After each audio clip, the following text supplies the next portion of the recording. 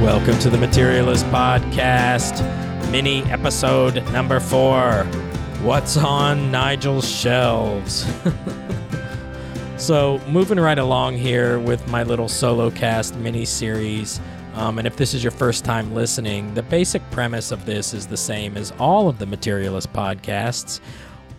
Do objects have agency? But I'm sort of asking that question specifically about some of the material culture that I surround myself with on a daily basis. And so my wife and I are both ceramic artists and in turn collectors of ceramic objects. And I thought this would be a fantastic opportunity, being that we're staying at home because of COVID-19, to speak to some of the artists, some of the makers of these material objects that we have throughout our house. We have these display shelves that are covered with all kinds of different pieces of pottery, pieces of ceramic art.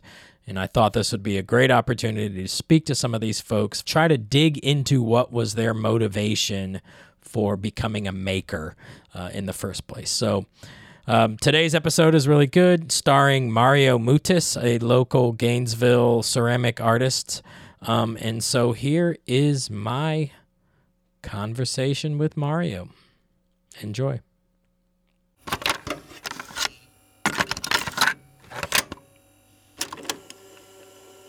All right. My name is Mario Mutis. I am an adjunct professor at Santa Fe College here in Gainesville, Florida.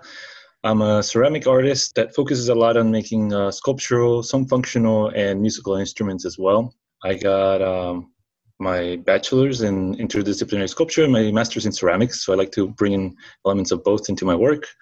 Also architecture and anything really that finds my interest. I'd like to include that into my work. Well, I have to say, and I'm going to butter your bread here, Mario, you are probably one of the most well-rounded artists I've ever met.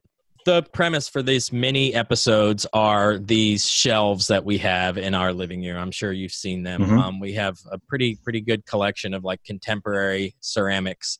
And so what I wanted to do is talk about this material culture, in the fancy archaeological term, that we surround ourselves with day to day in our, particularly now that we're doing this stay-at-home thing because of COVID.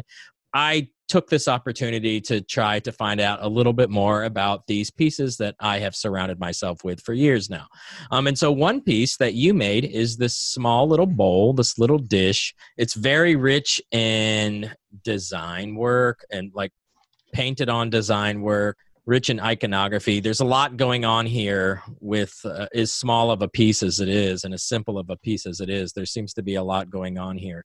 But what is it about making of vessels in particular, and sculpture too for that matter? What is it about making of objects that is so important to you? I mean, to me, it all comes down to education and to promote certain things that have not been promoted, or to bring into the forefront of a dialogue, in this case, a visual language that for many years has been kind of bit put on the back burner. Mm-hmm.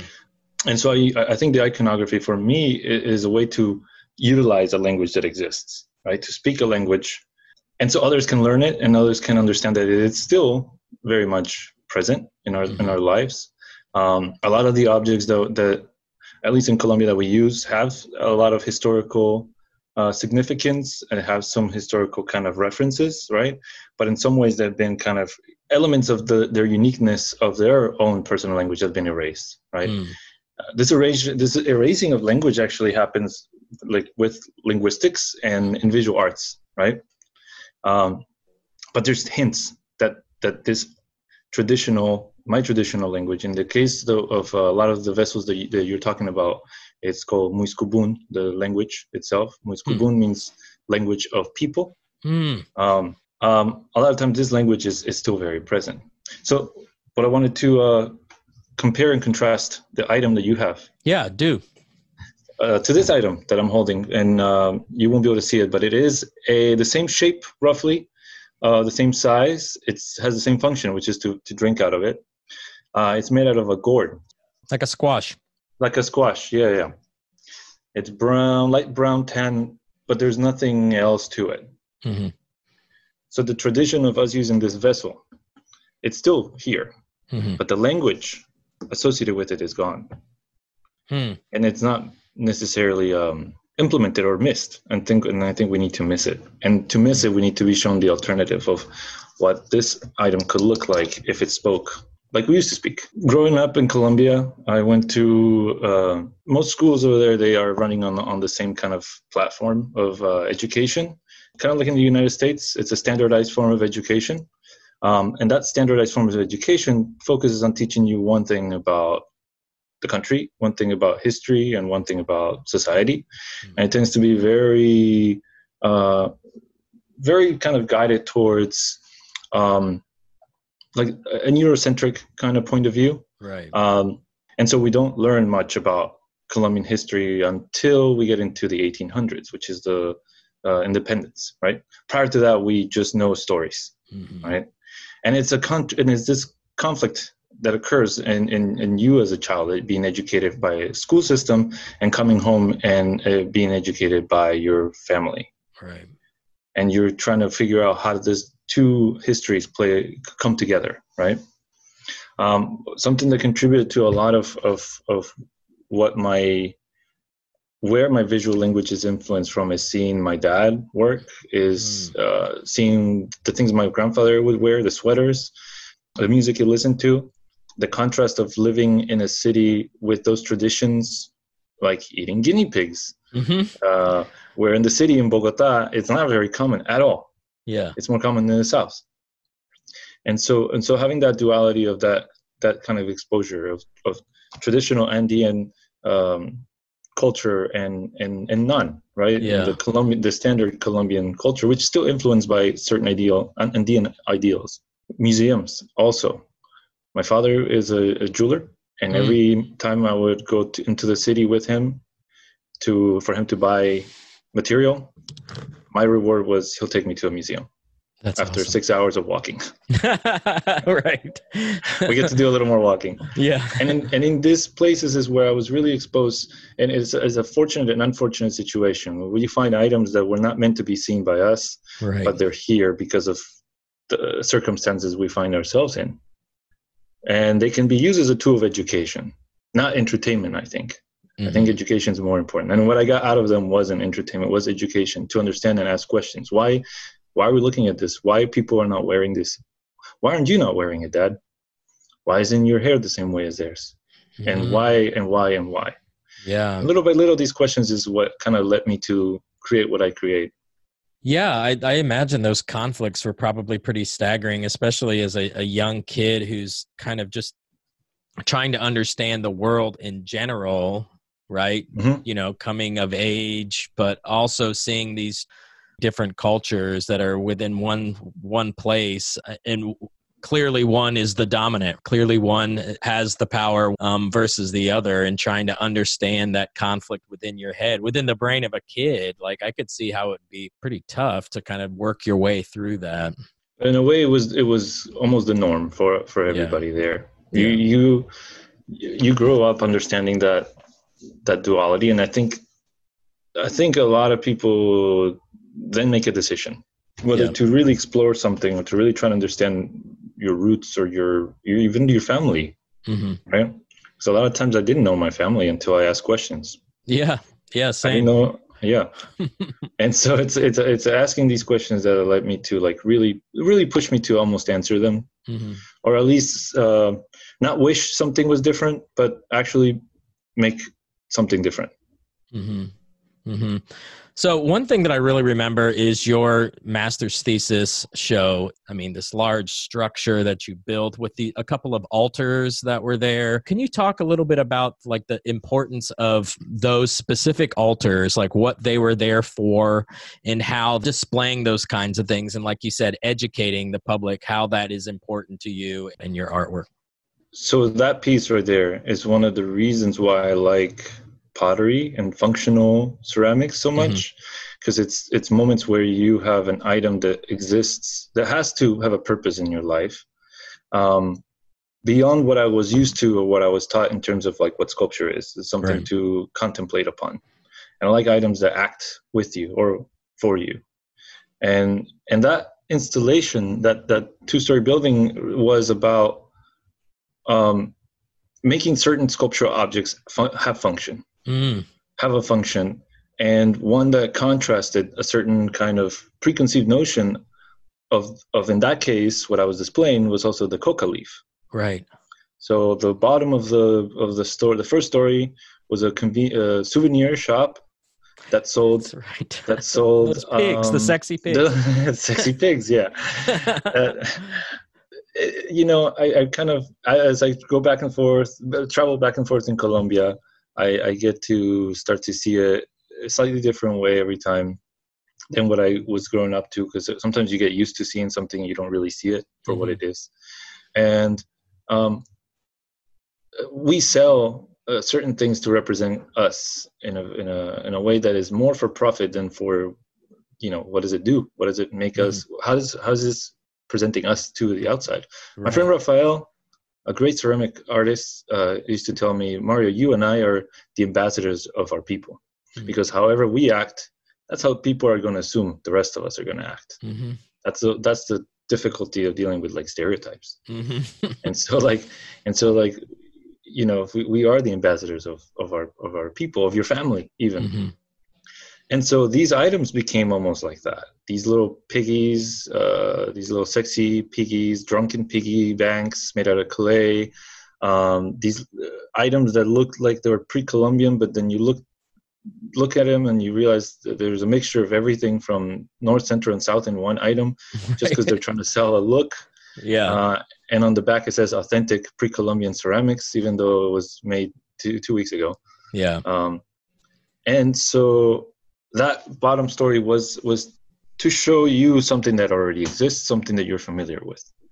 And in that first story, Coca-Cola was a big part of it, as the commercialized and bastardized version of the leaf. Above was a shrine to the leaf and to those who want to consume the leaf, and the coca leaf was present in the entire duration of the exhibit, which I thought was going to be the hardest part for me to achieve, considering that it's kind of maybe illegal, maybe to some extent. Yeah, only a little bit. At least as of right now, it is illegal. It wasn't when I did it. Laws change, people in power change their mind. But the leaf was there so that people could actually consume it and have an alternative experience of what culture it is. Yeah.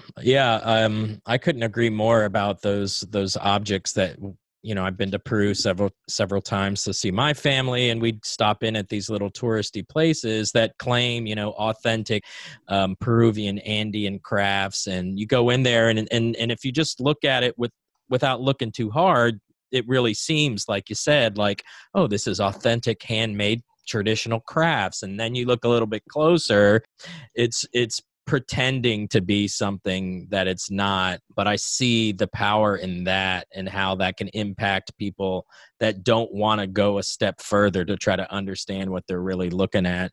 Just superficially, they see something and they're like, oh, this is representative of the culture. I'm going to take a little bit of, traditional pre-Columbian Andean culture home with me, but they don't notice the made in China, completely wrong iconography, all this wrong stuff that's on there. Yeah. It kind of reminds me, am I allowed to curse? Yeah, absolutely. Okay. 100%. It kind of reminds me of when I was in China, I went to Walmart, and I mean, the same situation that happens with language, with visual language and iconography being mixed into something that's not. I saw it with written language. I went to Walmart on the kids section. A T-shirt said "F baby," and in English. And I thought, I'm like, that's what? Like, somebody didn't know what they're doing. They just like the appearance of those letters. Just like some people get tattooed, on themselves in Chinese, moonlight, and it's, probably not. Yeah, right. So I wanted to give people the chance to indulge in that, with the idea that there's something above on the second story that they may have not ever experienced before. Because I think it's important to give people choices and a juxtaposition of the alternative. Right, absolutely. And and the levels, it was so deep in many ways because the levels of existence are significant to like the pre-Columbian, maybe origin, universal origin story. Isn't that correct? Right. Yeah. But So, levels above and levels below. Right. We're stuck in the middle. Yeah, we sure as shit are, man. Um, so talk a little bit about the importance of music. I mean, this seems like an obvious question and how music fits in. And you make a lot of your own instruments. Talk a little bit about that and like the importance of making your own instruments or music in the art that you're trying to create. So I don't see, I started exploring musical instruments when I was in undergrad in terms of using clay, because I enjoyed having that ability to transform a really squishy, soft material into something solid. And I've always played flute and guitar and charango, but with the musical instruments, I found that another vehicle to kind of talk, right? Another thing to kind of put imagery on, and one that produce another kind of interaction between people. Not only, it was not about just consuming something from this vessel or grabbing things from this jar, but it's now working together to create something, the instrument and the player. And so I just see that I think any form of any vehicle that I can find to kind of drive the idea of language, the importance of language, the importance of communicating and educating people on this language, I will use. And as music is one of those, I think somebody asked me recently what my favorite things are in art, and it dawned on me, I don't know if that's the right way to say it, but I realized music is number one. Yeah. Even though I'm not as outspoken with it in terms I don't record and I don't play. My website doesn't have really any music related things except a few flutes, but I find it's one of those mediums that to me speaks a lot. Yeah. And I use that energy and I channel it into like making things out of clay, making things out of wood or metal. And I realize that every time I'm making something, I'm listening to music. Yeah. And so it's more of an inspiration and a tool for communication. That's a good place to close it out, man. That's really fantastic. Tell the audience where they can find out more about you and your art, websites, etc. I'm pretty sure I did pay my website bill, so it should be. As far as you know. As far as I know, you can. It's marioamutis@.com. So marioamutis.com. Mario. It's my name. Yeah, my name, my middle initial, and my last name. Okay. And you can find in there a lot of everything that I do, including student work. I like promoting my students' work, and you get to see a lot of the most recent things I've been working on. Cool. Thank you, Mario, for being on the podcast. Thank you, Nigel.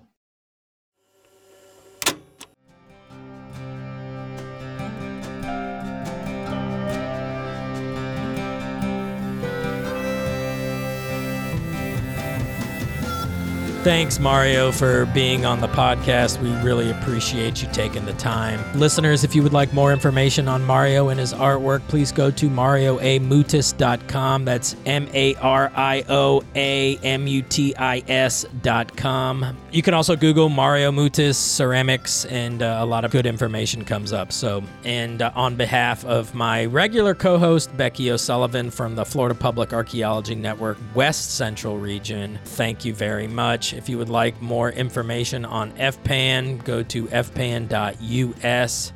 Thanks again to Have Gun Will Travel for the use of their song. Please check out Have Gun Will Travel's website at hgwtmusic.com. You can holler at Becky or I anytime by emailing us at thematerialistpodcast@gmail.com. You can also find us on all the social media, of course, Facebook, Instagram, and everything. So please check it out and tune in next Friday for another mini episode. So thanks again. We'll catch y'all on the flippity flip.